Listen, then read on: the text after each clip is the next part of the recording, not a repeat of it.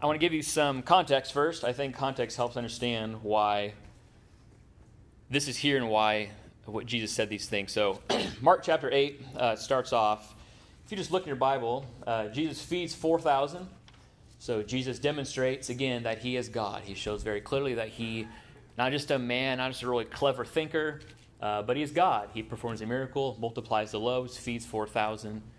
And it's a miracle. That's what it is. It's not just a really cool thing. It's a miracle. And the disciples are just, whoa, Jesus, that was pretty great. You fed it great. We love sandwiches. That was great. The next thing that happens is Jesus heals, in verse 22, Jesus heals a blind man. So again, another miracle of Jesus very clearly showing that I have power not over natural things, not just like food and weather as he does in before, but I can even heal people's disease. I can take away blindness, which is just amazing. He doesn't need LASIK. He just does it, right? But what's interesting about this blind man, if you're aware of this text in Mark chapter 8, a lot of people get thrown off by it. So what happens is Jesus goes to this man, lays his hands on him, and he says, "Can you see?" And what's the blind guy say? Kinda. And then Jesus goes, "Oh, I'll do it again." Then he heals the man. First time he says, "Yeah, the people look like trees walking." So something going on, something weird. And then Jesus lays his hands on him again, and his sight was restored. You might think, well, that's weird. Did Jesus forget how to heal? Why did he do that? What Jesus is doing is he's demonstrating that there's a way that you can see Jesus, but not see him correctly. So you can see, but you're not seeing right. So it's not that Jesus is kind of like, my power's half working. This is a picture to demonstrate that some people think they can see, but they can't really see. Does that make sense? That's why it's there. And then the next text, Peter confesses Jesus as the Christ. So Jesus says, "Who do you say I am?" And they go, some people think you're a prophet, some people think you're this. And my favorite person in the Bible is probably Peter. Quick, shoot, aim Peter. He just shoots his mouth off and just, I shouldn't have done that. He's like Barney from Andy Griffith's show. He's just a goof, I think. And Peter just messes up, but now he says, "You're the Christ. You're Jesus. You're the Messiah." And Jesus goes, "That's right." So you see Jesus demonstrating his deity, and then a blind man like, "Well, I think I see, but I can't really see." And then Peter says, "You're the Messiah." And then look at verse 31, where we're going to start. This is the first point here. "And he, Jesus, began to teach them that the Son of Man must suffer many things and be rejected by the elders and the chief priests and the scribes and be killed, and after 3 days rise again." So Jesus now immediately begins to say, so Peter says, "You're the Christ. Jesus, you're the Messiah. You're the Savior that came into the world to save us, to save the world." We should rightly assume, first of all, that Jesus taught this from the Bible. And in Luke chapter 24, Luke shows us that Jesus, after he is raised from the dead, shows the disciples that all of the Bible is about him. Are you aware of that? So Moses, Jonah, the book of Genesis, every Old Testament book is about Jesus. They're all pictures of him. It's not about Jonah being great. It's about Jesus being the better Jonah. All the Old Testament is about Jesus. So we can probably safely assume when Jesus taught them from the Scriptures that what he did is he opened up his Bible, or he knew it from memory, either way, but he taught them from the Bible. Text maybe like Psalm 22 about Jesus. Maybe Isaiah 53, you could probably guess. It's weird that the Messiah would suffer, that the Savior of the world, of both Jews and Gentiles, would be rejected by the ones he came to save. It's a weird thing that Jesus would come and die. The disciples are just hearing this. You'll see the reaction here in a minute. Jesus would be despised. He was rejected. He was a man of sorrows and acquainted with grief. He was bruised, struck, forsaken, abandoned. He was betrayed, lied to, arrested, accused falsely. He was hit, whipped, spat upon, shamed, killed. Everything just awful. Betrayed, lied to, murdered on a tree, mocked. Jesus experienced the fullness of pain. Jesus walked through death. So when we're scared of death, Jesus walked through death. You don't go through death alone. He walked through death before you. So as a kind of a helpful note here to consider, the Jesus of the Bible suffered. He didn't just command and say, just persevere, I'll watch. Jesus suffered for you. He suffered with you. The Jesus that sends pain and affliction your way, he sends them from scarred hands. They're not coming from an angry God. If you're a Christian, when God sends things your way, it comes from a hand that's been cut. It's bled. Do you understand how good that is, that your God suffered? He's a suffering Savior. We forget sometimes that our Maker literally descended to the pit, was bruised and was killed. So your pain to him is not abnormal. He understands. He can sympathize with pain because not only has he suffered, but he sends it from those same hands. It's good news that Jesus suffered. What he allots to you, he measured out. And he suffered many things in order that he might give us much joy, is what the Bible says. Look at verse 32. So Mark adds this inspired little commentary here. He says that Jesus said this plainly. So I love the Bible. It's very honest. And it never hides anyone's sin. Never hides foolish thing. It's very open because it has nothing to fear. So Mark adds that he said this very plainly. One of the positive things you can earn from this is when you are teaching someone about the Bible, whether it be your children, an unbeliever, your parents, your friends, teach them plainly. You don't need to impress someone with the Bible. Teach them plainly. Give them the simple gospel truth. Warn them of their sins. Tell them of God's holiness. Warn them of hell. Tell them that Jesus can save the worst of sinners. Just teach them plainly. We must seek to be helpful. And what's funny, again, when Mark says this, and then what happens? So he said this. So Jesus made this so clear. If it's any more clear, he would just draw them a picture and put it right in their face. And what does Peter do? Again, my favorite person. Peter took him aside and began to rebuke him. Oh, Peter. Missed it by that much. We always look and think the disciples are such dimwits, don't you? You think, man, Peter, you're just 10 steps behind, Peter. We are just like the disciples. That's why I love them so much, because they're not these superstars. They're dimwits. They're slow to understand. They do not get it. It's plain. They don't get it. That's the state of an unbeliever like us. Before we heard the gospel, before Jesus saved us, we just didn't get it. It would be clear as day. We just don't see it. But I love this text because we just think, man, Peter then responds and rebukes Jesus, the one that he just saw do these miracles and save this blind man's sight, give him sight, and does all these things. And Peter goes, Jesus, come here. Can I just tell you what you're saying is wrong? Just give me a second. In Matthew, this account's recorded, and Peter says, Lord, may it never be. He's telling God, don't do that. What are you thinking? The Jesus of the Bible is not restricted to what you think or desire. I often forget that. He's God. When trouble comes into my life, when things happen, I always think, you know what should have happened? This. You know what I would have done? You know what I always think would be a better idea? We're rebuking the Lord. That's what we're doing. We're saying, no, Lord, I understand what you're trying to do. Let me give you my 2 cents. I know what I'm talking about. Instead, we ought to remember this text here in Romans chapter 11. I've got to turn there. I want to read it for you. Romans chapter 11, verse 33. You probably know this text. It's probably the most beautiful doxology, I think, in the Bible. I could find this. I think Romans is out of my Bible today. There it is. It's in there. Okay, I just got to find it. Romans chapter 11. Paul writes this. Oh, the depth of the riches and wisdom and knowledge of God. How unsearchable are his judgments, how inscrutable his ways. For who has known the mind of the Lord, or who has been his counselor? Or who has given a gift to him that he might be repaid? So what Paul is saying is, how dare we try to teach him? How dare we give Jesus advice? How dare we? Who has known his mind? What is he doing? He is infinitely wise. He is good. So we may not understand what the Lord is doing, but we can trust him. We know that he's inscrutable. He's kind. He really is if you're a believer, he really is a good father. He's so kind. He's so patient with us who just don't get it. We need to stamp Proverbs 3:5 on our hearts. Trust in the Lord with all your heart and do not lean on what? Your own understanding. Don't trust your heart. It's wrong. Do not think what you should have done. It's wrong. If God didn't will it that way, it would have been bad for you. He really does know what he's doing.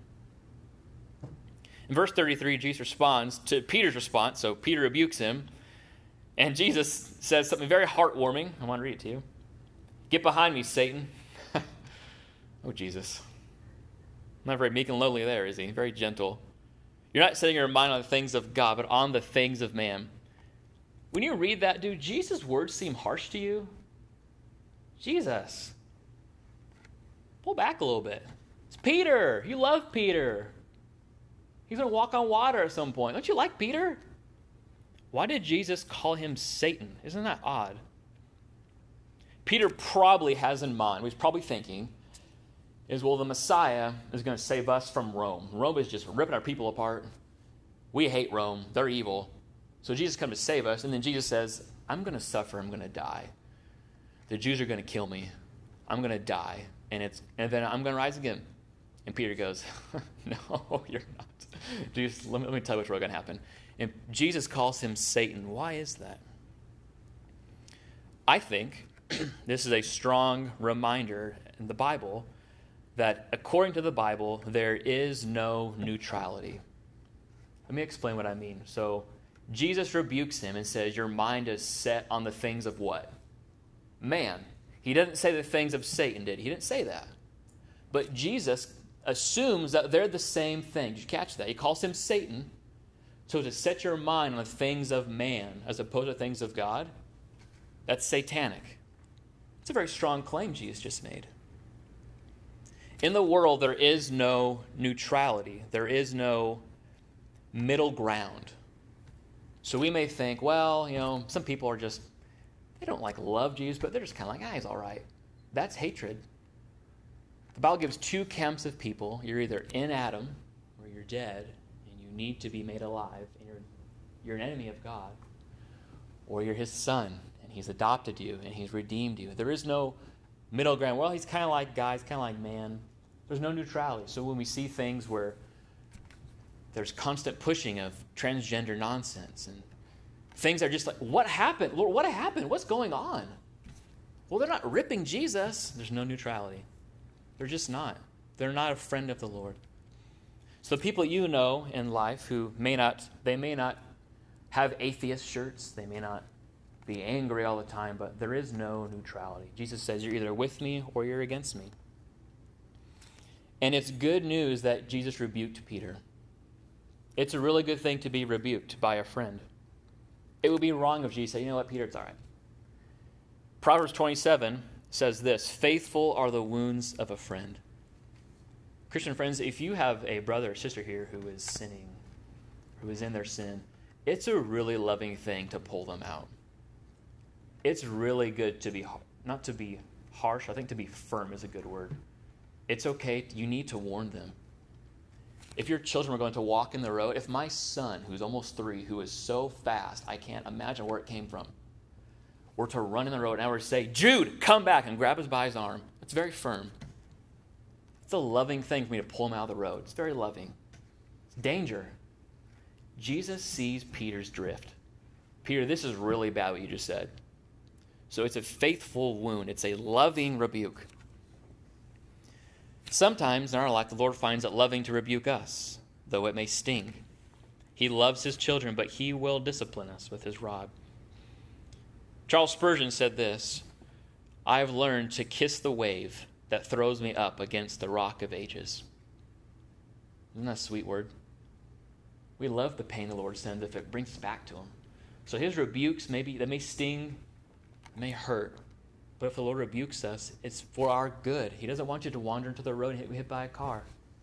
He wants you to be near him, to be against the rock of ages. Colossians 3:2 says, set your mind on the things of God. Set your mind on the things that are above, not on the things on the earth. It's almost the exact same wording here. So here's a question you may be asking. I asked before, do you ever wonder what God thinks about? If God had thoughts, God doesn't have thoughts like God doesn't sit here and go, what should I do? So it's kind of a hypothetical, kind of get it in a man-centered way of thinking about this. But what does God think about? What is God's favorite thing? What does God love the most? Do you have any idea? According to the Bible, God's highest, grandest, chief, you could say, desire is his own glory. Is that shocking to you? God loves sinners, 100%. But God loves God the most. Because if he loved us the most, that would be breaking what commandment? First and second, right? It'd be wrong. It would be idolatry. We're not God. It's right to love the best thing the most. Jesus is the best thing. The Bible says in Revelation 13:8 that Jesus is the lamb slain before the foundation of the world. This was God's plan to slay his son before sin. Ephesians 1 says that God, his speaking of saving sinner, talks about he did it to the praise of his glory, to the praise of his glorious grace, to the praise of his glory. That's why he did it. John 17:1 and 2 says that Jesus came to glorify God and on the cross, and by doing so, God would glorify his son. What's God's highest desire? To show his glory, because that's the best thing. Don't you agree? That's the best thing. If God were to hide himself and say, "I just love man," that'd be terrible. We would not see the best thing. So it's really good that Jesus says, "Peter, this is not the things of God. Do not look at that. Look at the things of God. This is so much better." It's a really good thing that God loves God. It's really good. So how does this affect me? I'm going to give you an illustration. I think it's really practical. To have your mind on the things of God rather than things of man. Let's say you're at work. You could cut a corner, quote unquote, and it is a guarantee that you would not be caught. Guarantee. No way get caught. This little sinful act you could do, cutting a corner, would bring your company actually more money. It would be a beneficial thing. You might get more clientele. You'd save money. You'd save yourself time, heartache. You wouldn't be so frustrated with the same guy doing the same stuff. You'd save time, energy. You would get recognition from your boss. Way to go, saving the company money, right? Maybe a cake, a party after. Your coworkers will high-five you. Maybe a small raise, maybe a bonus. Maybe, hey, you know what, take a day off. You did great today. You'd even be home earlier and catch your son's baseball game. So you wouldn't miss the first inning. You'd be there on time. Those are great benefits. But that would be evil. That would be the things of man. Cutting a corner, we just call it that. That's called sin. It's called lying. Does that justify the end? No, that's the things of man. What you ought to do, set your mind on the things of God. What does God say? You shall not bear false witness. You shall not steal. So you would work your regular job. You would take the usual amount of time that may be annoying to you for that same person. There would be no recognition. Nobody would care. It'd just be, you did your job, way to go. We all do our jobs, good job. No praise, only mediocrity, just a mundane day at work. You maybe even miss the first inning of your son's game, which kind of stinks. But the Lord would see it. And he would smile at your obedience. Because that's setting your mind on the things of God. Thinking of Christ above things of man. Do you understand the difference? Isn't that good news? It seems like a loss, but it's not. That's what Christians look like. You would fear God. You want to keep his commandments rather than get the smile of man. That's what you'd want to do. So, saying that, the things of God are the things of man. In this next section, Peter, who just got rebuked by Jesus is going to show us what it looks like to set your mind on the things of God. It actually looks like denying, dying, and losing. It's not very chipper. It's not a Hallmark card, but it's great, and I want you to see it. So Jesus, in verse 34, he calls the crowd to himself. So the disciples are here, and he says, okay, you know what? Why don't you guys come too? So Jesus is going to open air preach. In case you thought open air preaching wasn't a popular thing, Jesus did it. So he says, come, deny yourself, take up your cross, and follow me. I want to dissect those quickly here. Deny yourself. First, we must deny ourselves. Not like Peter, who accepted his own desires and said, Jesus, may it never be. He didn't deny himself. Instead, he just let himself out. Instead, we must deny or renounce or refuse or shoot down ourselves. The proper response to coming to Christ is responding to his suffering and death in self-denial. I think Christians do a really good job at denying self. We're really quick at it. We're really good at it. The problem is we never deny ourselves, just someone else's self. I am married. I am really good at calling my wife sin. Real good. I got like a spiritual gift almost. I'm so good at it. It's like on some kind of test probably. I can find it. I'm really good at saying, man, that was a bad thing you just did. honey, you need to calm down a little bit. Don't yell at the kids like that. Or, brother, what? You shouldn't have sinned. That was such folly. What are you thinking, dork? I'm really good at denying self, just not myself. That's the problem. We're all gifted at being critical and harsh and gossipy or rude. And we see that in others and say, hey, you ought not do that. But Jesus says you must deny yourself. We must kill our own self. We must deny it. We must push it down. John Newton, probably one of my favorite men to walk the planet, he said our worst enemy is Mr. Self. It's me. I'm my worst enemy. I'm the problem. Mr. Self. He's really smart. He's my greatest foe. He's like a Trojan horse. He's just hidden inside me. He's in there just springing out and attacking me. He's evil. It's me. It's bad Kale. It's inner me. It's bad. Jesus commands us to deny ourselves, to renounce ourselves and follow him. We would call this repentance. Denying yourself is repenting. It's to turn from your sin, to turn from self. And in a culture where the world says, embrace yourself. Friends, follow your heart.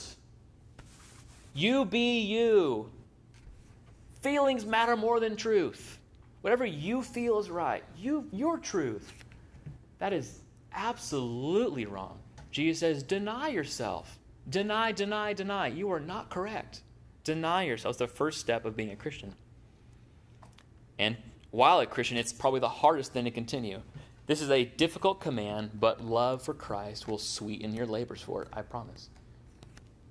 So deny yourself. Next, Jesus says, take up your cross. We must not only deny ourselves, but also crucify ourselves. So don't just say, hey, Mr. Self, just take a step back. Jesus says, kill him. He needs to die. Jesus taught that he would literally suffer and die. He actually bore his own cross as a means of embracing shame, rejection, and suffering in obedience to God for the joy set before him. If you were listening in the crowd, and Jesus were to say to pick up your cross, it wouldn't be a cute thing. Like I've gone to stores and people have. I'm not against cross necklaces. I think they're great. I'm not against those things. But people have cross on their jeans or a shirt. Cool design, man, cool cross. That's like putting the electric chair on your neck in this culture. It's like saying lethal injection. Woo! It's like getting a tattoo of a lethal injection. What would that look like? I don't even know. Or electric chair and saying this. I love this. Let's celebrate that. That's what Jesus is saying. It's not attractive to the Jews or to this century. The cross was a mechanism of torture. It's meant to help you die really slow. It's estimated that in Jesus' time, there were about 30,000 Jews crucified. Can you even fathom that number? 30,000, that's just an insane amount of people. And typically Romans would crucify them on the road into Rome. So as you're walking in, you would see these men naked, hanging and screaming in pain. And you would think, I will not cross Caesar. I'm not going to mess with him. If I do, that'll be me. And Jesus is saying, you must pick up your cross. He knew what he was talking about. Jesus knew that to pick up your cross is a shameful thing. There's loss involved. It's painful. We don't just leave Mr. Self in the dirt. We must kill him. Again, Spurgeon said that our flesh, our self, is dead, but it dies really slow.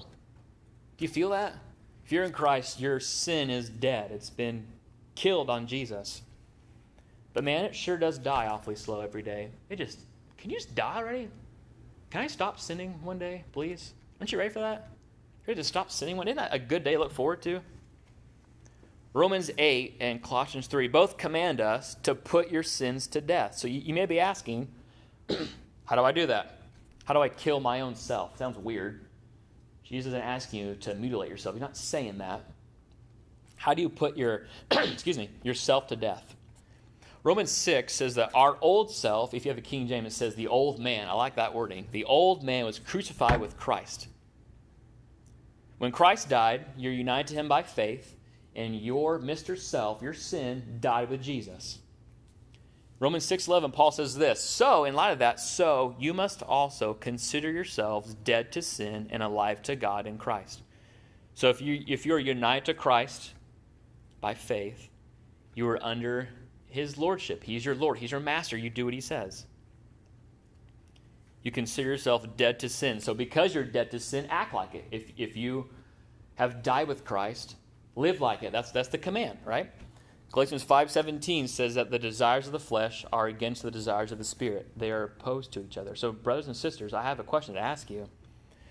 Do you have an eternal struggle with sin?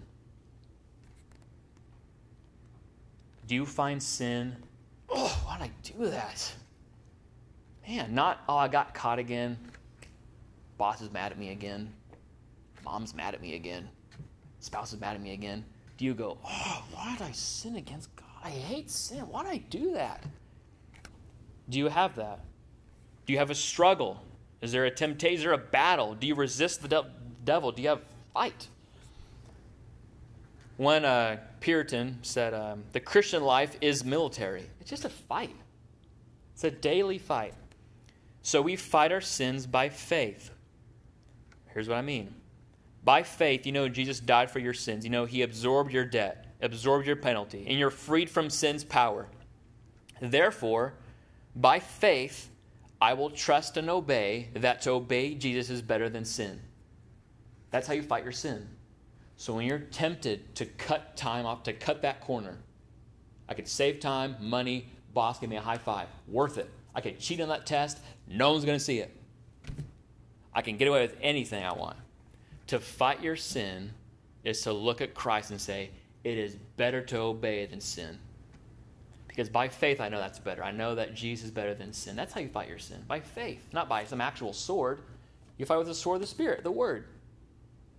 So you put your sin to death. You kill it by obedience. Jesus is better than sin. Do you believe that? That's the claim of the Bible. So follow me, Jesus says next. Follow me. This is the flip side, so deny yourself and follow Christ. It's the exact opposite. If you're merely putting off the old man and not putting on the new man, you're not obeying Christ. Many sinners can put away sin. I've met a lot of sinners who can say, I'm going to stop getting drunk in college. Great. I'm going to stop sleeping with that person. Great. Is that denying yourself and following Christ? No. It's just denying self. If you've ever been on a diet, you deny those Oreos. Boy, is that hard. I mean, double stuffed, crying out loud. That's good to deny that. That's great. But if you're not following the diet, you're not doing anything. You're just denying. Anyone can deny. Jesus is saying you can't just deny. You need to follow Christ. Sinners, unbelievers don't follow Christ. They can deny all they want, but they need to follow Christ. The Christian life is one of dying to self in order to follow Christ. It means you embrace the suffering of the cross. You embrace shame, reproach, and pain that following Christ will bring. Jesus said, if they call me Satan, how much more will they malign you? They will go after you too. To follow Christ means to embrace humiliation, like the cross. It was a shameful thing. Friends, may we never expect the Christian life will make life easier. It literally does the exact opposite. It makes things harder. Being a Christian is hard. I can tell you, it's hard. I'm not in Canada where I can get arrested. I'm not in North Korea where people get killed. But being a Christian is hard. Wherever you are, it's hard. It's a hard thing to be a Christian. Look like a fool. You get called narrow-minded, bigot, stupid. You do. So maybe we remind ourselves and remind believers that Paul said this in Acts 14:22 when he was talking to these new converts. He said, through many tribulations we must enter the kingdom of God. Suffering is just kind of step one. It's his encouragement. You're going to suffer. Become a Christian. You're going to suffer. But it's better to follow Christ. 1 Peter 4 says, if we are insulted for the name of Christ, we are blessed. The smirks you get, the glances, holy roller, you're pretty cool, Christian. Real cool. You're blessed. Upside down thinking. When the world says, follow your hearts, Christians must follow Christ. Luke 9:23, the parallel account here in Luke, says you must daily pick up your cross. So there's a daily, constant fight. So if you don't have that inner struggle, Jesus would call you to repent. He would say you're not a Christian. He would say to deny yourself, die to sin, repent and believe in me in faith. I will save you. Jesus saved really bad sinners. I know because he saved me. I'm a real bad sinner. So turn from your sins and trust in Christ, and God will give you a new heart. But if you are a Christian, I have great news for you. a sign of fighting your sin is a sign that you've been born again. It's a really good thing to have an inner struggle, as frustrating as it is. It means you're alive. It means you're not floating dead downstream like Ephesians 2 says. You're alive in Christ. Fighting your sin, having a struggle, means you're alive. You don't think like a sinner anymore. You still are one, but you think different, you act different, you want different things. But here's the sad news. Do you ever set your mind on the things of man? I sure do. Do you always deny yourself? I don't. That's why my wife and I fight. That's why I'm impatient. It's not because of circumstances. It's because Mr. Self, Mr. Kale, is kind of a jerk. Don't cut me off in traffic. I'll be angry with you. I kill people in my heart all the time. You can't stop on a freeway. I'm done. Anyway. It drives me nuts. It's a freeway. Keep going. Anyway. That's evil. I don't deny my flesh sometimes. I often entertain thoughts I shouldn't entertain. I pursue sins that I shouldn't pursue. I fall into sin. I don't always set my mind on the things of God. But if you're a Christian, know this. Jesus did. He did it in your place. Jesus' perfect obedience wasn't just actions and words. It was his thought life too. His desires. Jesus perfectly obeyed God. He loved God. His mind was always set on the things of God. John 4 says he always did what was pleasing to the Father. Isn't that good news? Because we don't do that. And by faith alone, that is credited to your account. So when God sees you, he didn't see some wretched, filthy person like me. He sees his son. By faith, God counts that to me. Jesus obeyed in my place. And therefore, I want to obey more. I don't want to sin. I want to obey. Lord, help me. Boy, I need your help. John MacArthur rightly says that self-denial, cross-bearing, obedience to Christ, these don't earn salvation, but they're the fruits that show that you are saved. It's what sprouts from a heart that's been born again. So it doesn't make you a Christian. It shows that you are a Christian. Again, if you don't remember any names I'm quoting here, remember this one. Spurgeon, again, says this. No one says it quite like Charles Spurgeon. Let me just put it that way. Oh, sir, if I had a dear brother who'd been murdered, what would you think if I valued the knife that was stained with his blood? If I made friends with the murderer, daily consorted with the assassin who drove the dagger into my brother's heart, surely I too would be an accomplice in the crime. Sin murdered Christ. Will you be friend to it?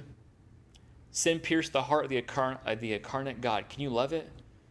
Oh, that there was an abyss as deep as Christ's misery, that I might at once hurl this dagger of sin into its depths, whence it might never be brought to light again.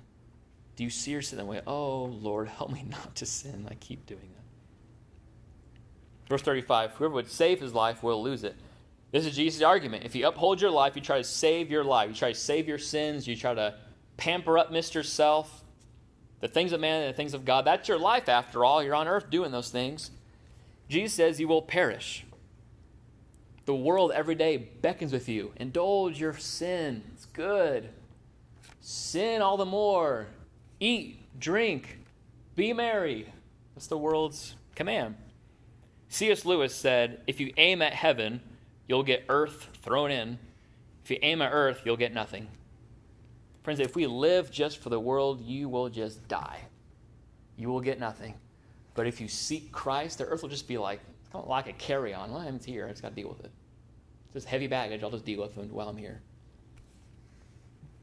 As a matter of fact, Jesus said that it's better if you cut off your hand and tear out your eye than to go to hell with 2 hands and 2 eyes. Because it's better to cut your sin off now before Christ cuts you off. A terrifying thought. May it encourage you to flee from your sin.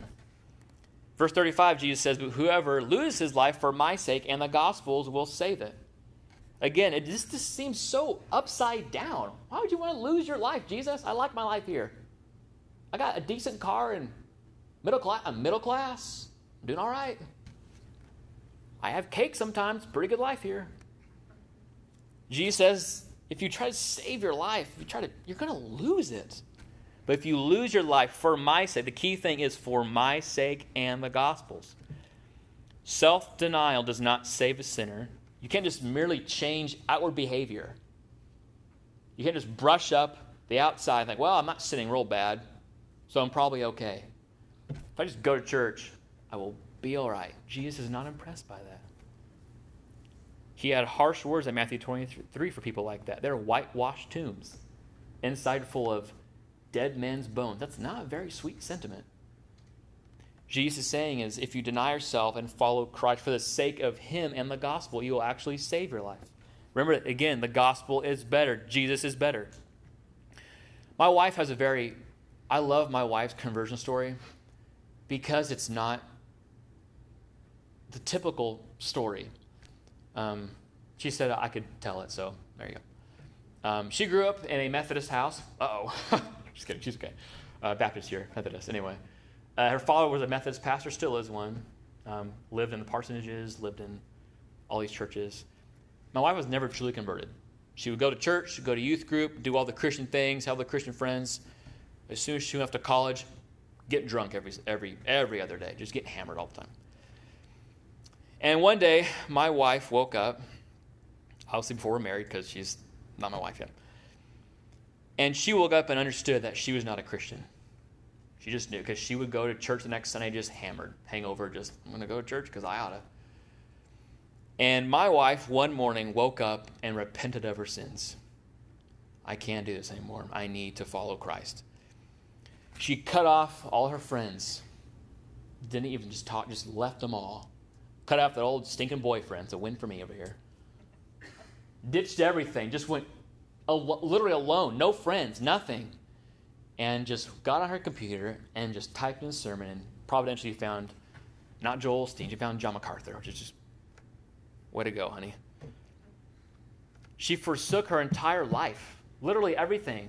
Because she would say that it's better if I cut it all off to be a Christian. That's better. Do you understand that? That's what it looks like, to choose Christ over your sin daily. That's the command. So now the way of the cross is to deny, to die, and to lose your life that you may save it. At times it may not feel right, doesn't look correct, it feels weird, but that's the glory road. Lastly, Jesus is going to give us a warning. He's going to warn you to glory. I have a favorite song called Standing on the Promises. You probably know it. Standing on the Promise. I won't sing it because that would be terrible. But we love the promises of the Bible, don't we? We love those promises. Oh, baby, we love them. Stand on the promises of Christ my King. We love those things. They bolster us. They rightly give you faith. They should. They point your heart upward. They remind you of who Christ is. I mean, for crying out loud, you should love these things. But do you ever read the warnings in the Bible? You probably think, yeah, I do for that guy next to me. They're written for you too. They're not just for people who are unbelievers. Oh, well, this section's just for me. That's I should think. This section's for the bad people, right? The warnings, if you're a Christian, are actually for you too. Did you know that? For instance, again, in Mark chapter 9, the next thing Jesus says in Mark chapter 9, if your hand causes you to sin, cut it off. It's better to enter life crippled than with two hands than to go to hell, to the unquenchable fire. Does that text bother you a little bit? If you're a Christian and you're sinning, Jesus says, you better cut the hand off. You're going to go to hell too. Jesus, relax. What is he saying? It's a loving warning. Again, I yank my son out of that road. It's loving. You better not walk in that road and get hit by a car. Will he really get hit by a car? Yeah, he will. If you don't cut off your sin, will you really, if you live in unrepentant deliciousness of sin, will you go to hell? Yes, you will. I believe that if you are in Christ, you'll never be cast out. The Bible's pretty clear on that. But if you live in unrepentant sin, you are not of Christ. You need to repent. These warnings are legit. They're terrifying. But they're for our good. They're for you to fight your sin, to flee it. I don't want to sin like that. Jesus, please help me. I don't want to sin that way ever. Please help me. They're meant to do those things. For what is it profit man to gain the whole world and forfeit his soul? What can man give in return for his soul? Verse 35 and 36. In 1 Kings 10 and Ecclesiastes 2, we see all of Solomon's stuff. you guys have a garden at your house, like a cute garden? Y'all got one of those? Solomon didn't plant gardens, he planted forests, okay? You may have a wife or a spouse. Solomon had like 700. Solomon just had everything better. He had bigger. The American dream, Solomon invented, okay? Just bigger, better, and more. And if you know Solomon, he said in Ecclesiastes chapter 1, it is all vanity. It's just bleh. Who cares about that? That's Jesus' argument here. You must think of the things of the world as vanity. But sin is deceitful. One Halloween, I didn't do this to be mean, but it was funny, but I saw it. Some people got some onions and dipped them in caramel, and put a stick in them, you know where I'm going, and just let people just take bites of them. What does that look like to you? Well, is it evil? But if you look at it, you'll go, man, that looks so good. What do you think? Shiny, even smells like caramel, looks so good. And you take a bite, and you instantly go, onions. Friends, that's what sin is like. It looks, ooh, that looks good. Oh, one more look at that. One more taste of that. And you bite your sin. And what do you always do? Gross. Don't you? Don't you do that? Sin is deceitful. There's always a hook under the bait. There's always poison in it. It's never what it promises. It always over-promises and under-delivers every single time. So Jesus says to flee from your sin. His last warnings in verse 38 are this. For whoever is ashamed of me.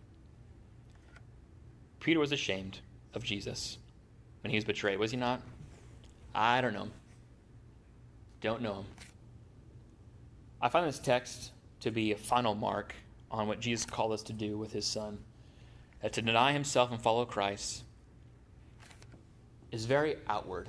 It's very inward. So I'm not going to sin. It's an inward. No one sees your thought life. No one sees what you do, what you think. But to not be ashamed of Christ, that's an outward display. Can we agree on that? People will see how you act. Will you act like a fool? Will you publicly renounce Christ? Peter did. Your day of testing may come soon. If you're in Christ and you've identified him as your king, you will obey him. You will fight for obedience. Yet we do not always obey. Like brainless sheep, we are prone to wander, and he must gather us back. Friends, will you be ashamed of Jesus? I hope that you will not be. Will you recoil when he calls you to do something? I want to read you something that's so encouraging. Hebrews chapter 2 says that Jesus is not ashamed to call you a brother.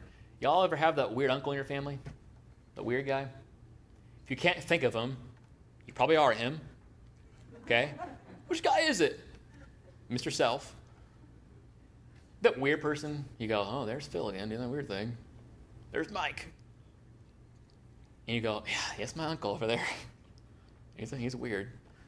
Jesus is not ashamed to call you a sinner his brother or sister. Isn't that good news? He is not ashamed of you. Hebrews 11 says that God is not ashamed to be called your God. Do you have kids that are wild, crazy? There's my son again. If you're a Christian, God's not ashamed to call you his child. Isn't that good news? He's not ashamed because you're united to Christ by faith, not because you're so spanky, not because you're so cool or funny or clever. You're sinful, but Jesus absorbed your sin and gave you righteousness. He is not ashamed to call us sinners, therefore, sinners though we are, therefore he called us brothers. God's name is not ashamed to be called your God because of the work of Christ. For he is good, and his steadfast love endures forever.